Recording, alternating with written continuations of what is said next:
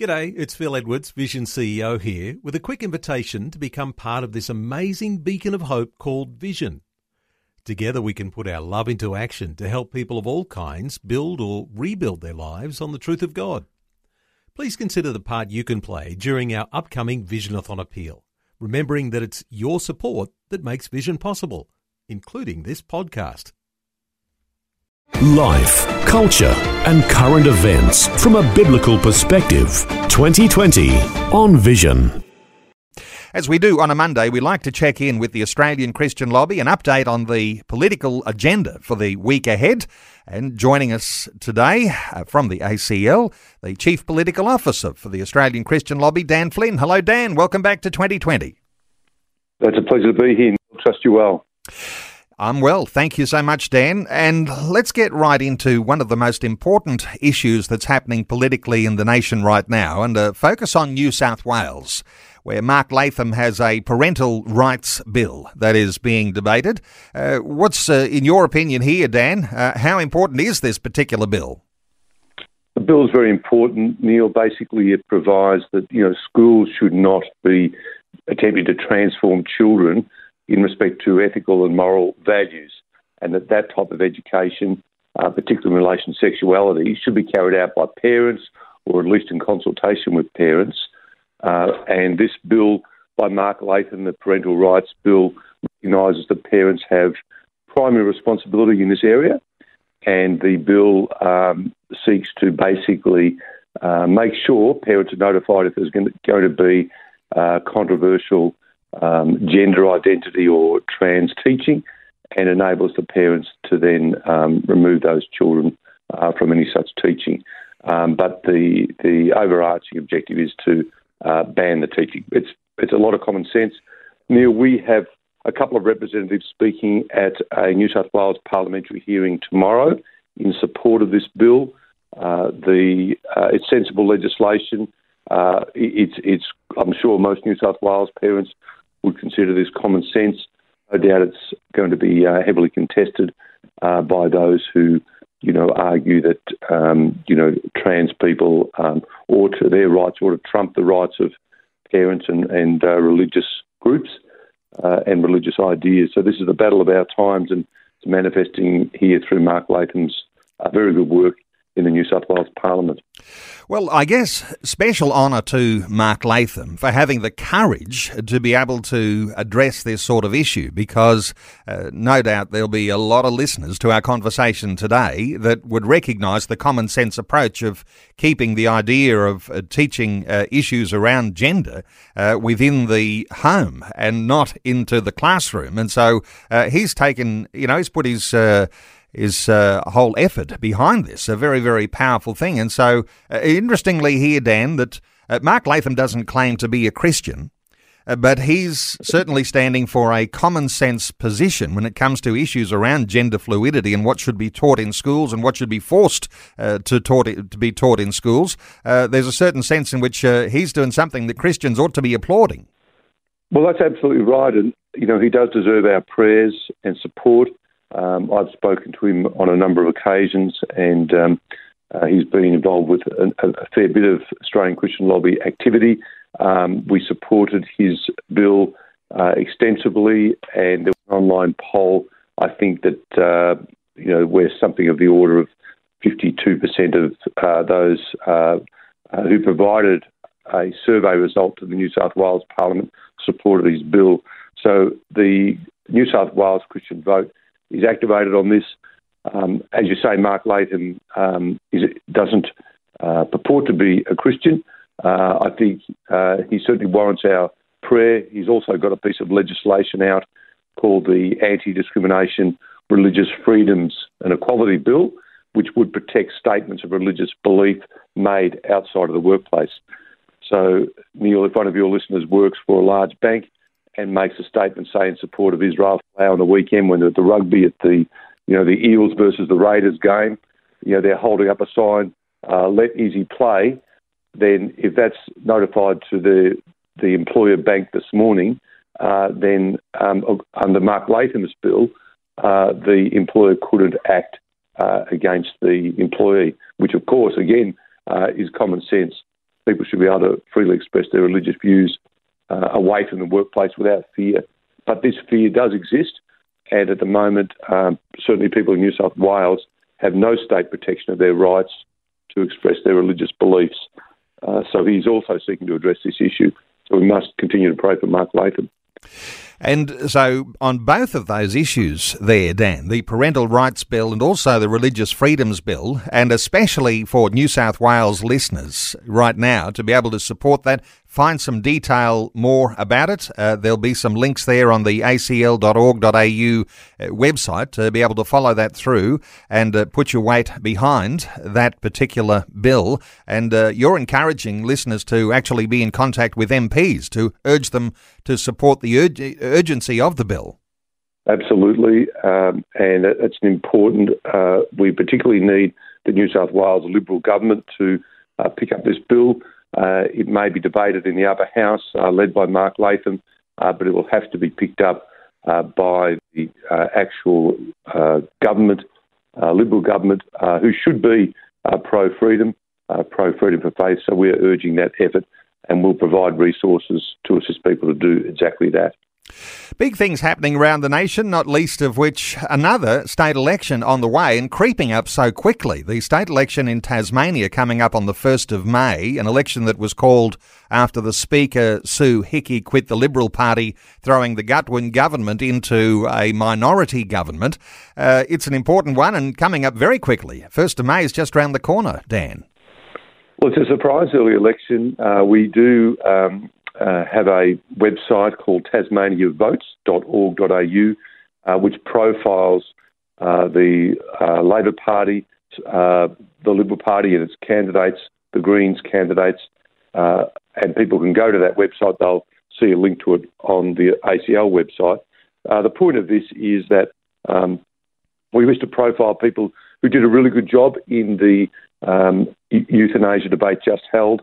That is no doubt a litmus test on where these people stand on social values. People will notice that there are only a few candidates named, and that's because Tasmanian electoral laws state that you can only name people in election material if you have their written permission. So we have that for a number of candidates, and we profile them. That's a very useful resource.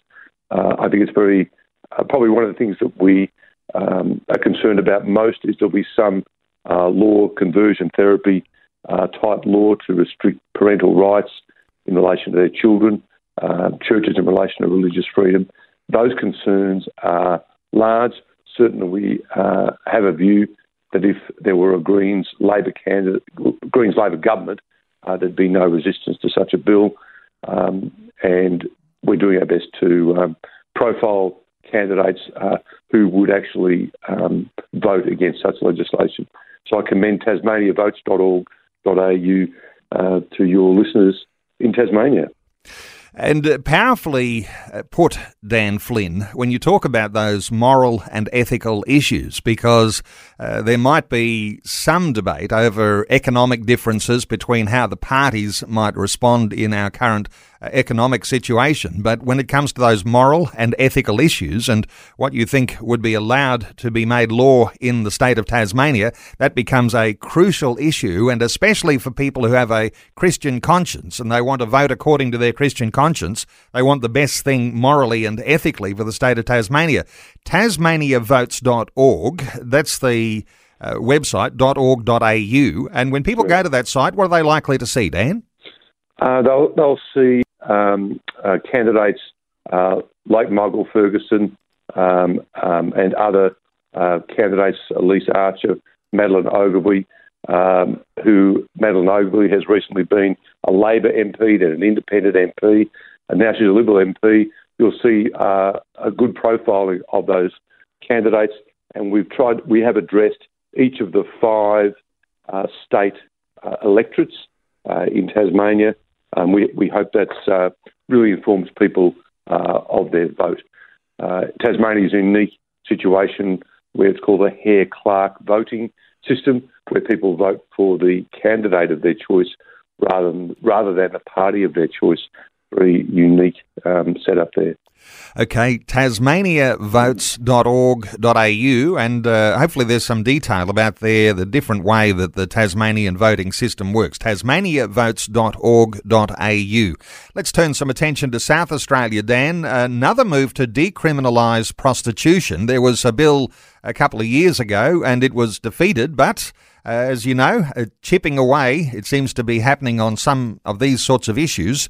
What's the biggest concern over this South Australian bill? Well, as you say, Neil, the South Australian Parliament probably only 12 months ago voted to continue to keep prostitution as illegal activity. So the current position is that seeking or providing prostitution is illegal. So brothels are illegal, street prostitution is illegal. And according to the police commissioner, if you decriminalise prostitution in South Australia, you'll allow organised crime to flourish. And, there is a sort of a prostitution industry in South Australia. It's small and it's good that it's small.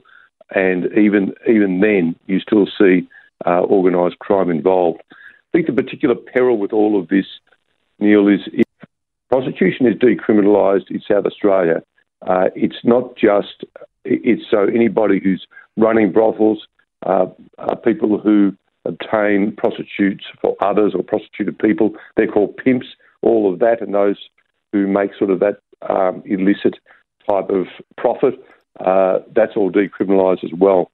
But Neil, all of this demeans and denigrates women, as we know, and we also know that prostitution as an industry relies on the migration and trafficking of Asian women, maybe Eastern European women as well, for its survival.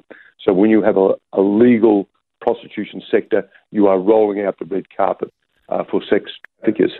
And as Lyle Shelton said recently, Christian politicians should campaign first and foremost for the vulnerable.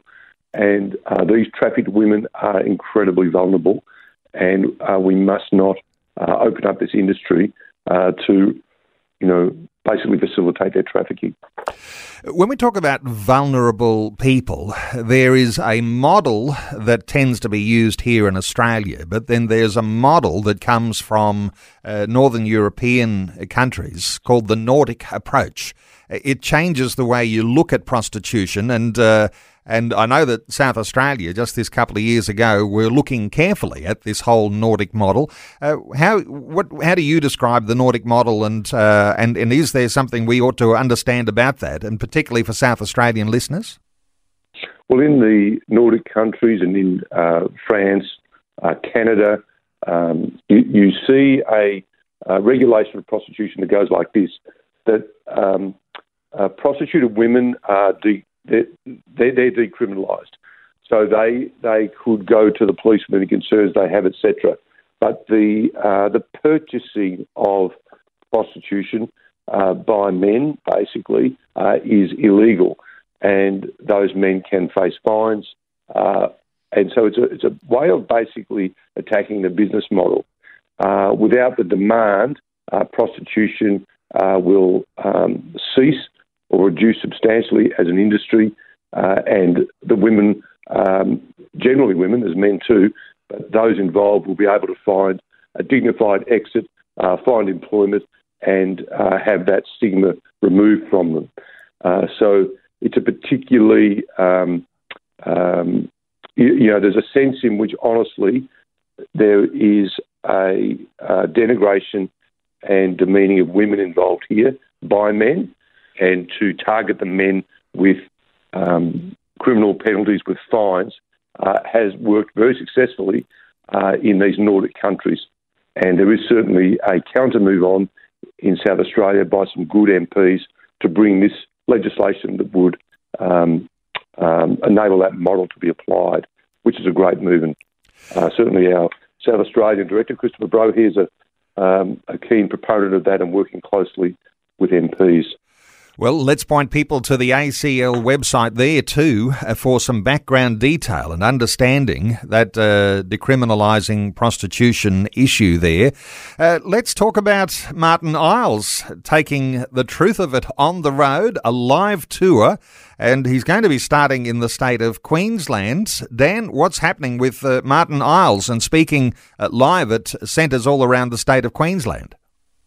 Well, as many of your listeners may know, Martin has a vlog, I think it's called, on YouTube called The Truth of It, where he comments on matters relating to, public life, politics, theology, which is very, very popular. And obviously Martin is blessed with a special clarity on issues about which people are often very, fuzzy about. So his capacity to speak into an issue is greatly valued in the Australian community. So he's taking what he does in a recorded studio live and commencing Brisbane the 28th of April, Sunshine Coast 5th of May, Toowoomba 7th of May, Bundaberg 11th of May, and so on. You'll find the details on our website. But Gladstone, Rockhampton, Gold Coast, Mackay, Cairns, Mount Isa, they all get a Guernsey. And so this roadshow starts Wednesday of next week in Brisbane. I believe there's over 1,500 tickets or thereabouts sold, and we'll have to find a venue to accommodate all these people.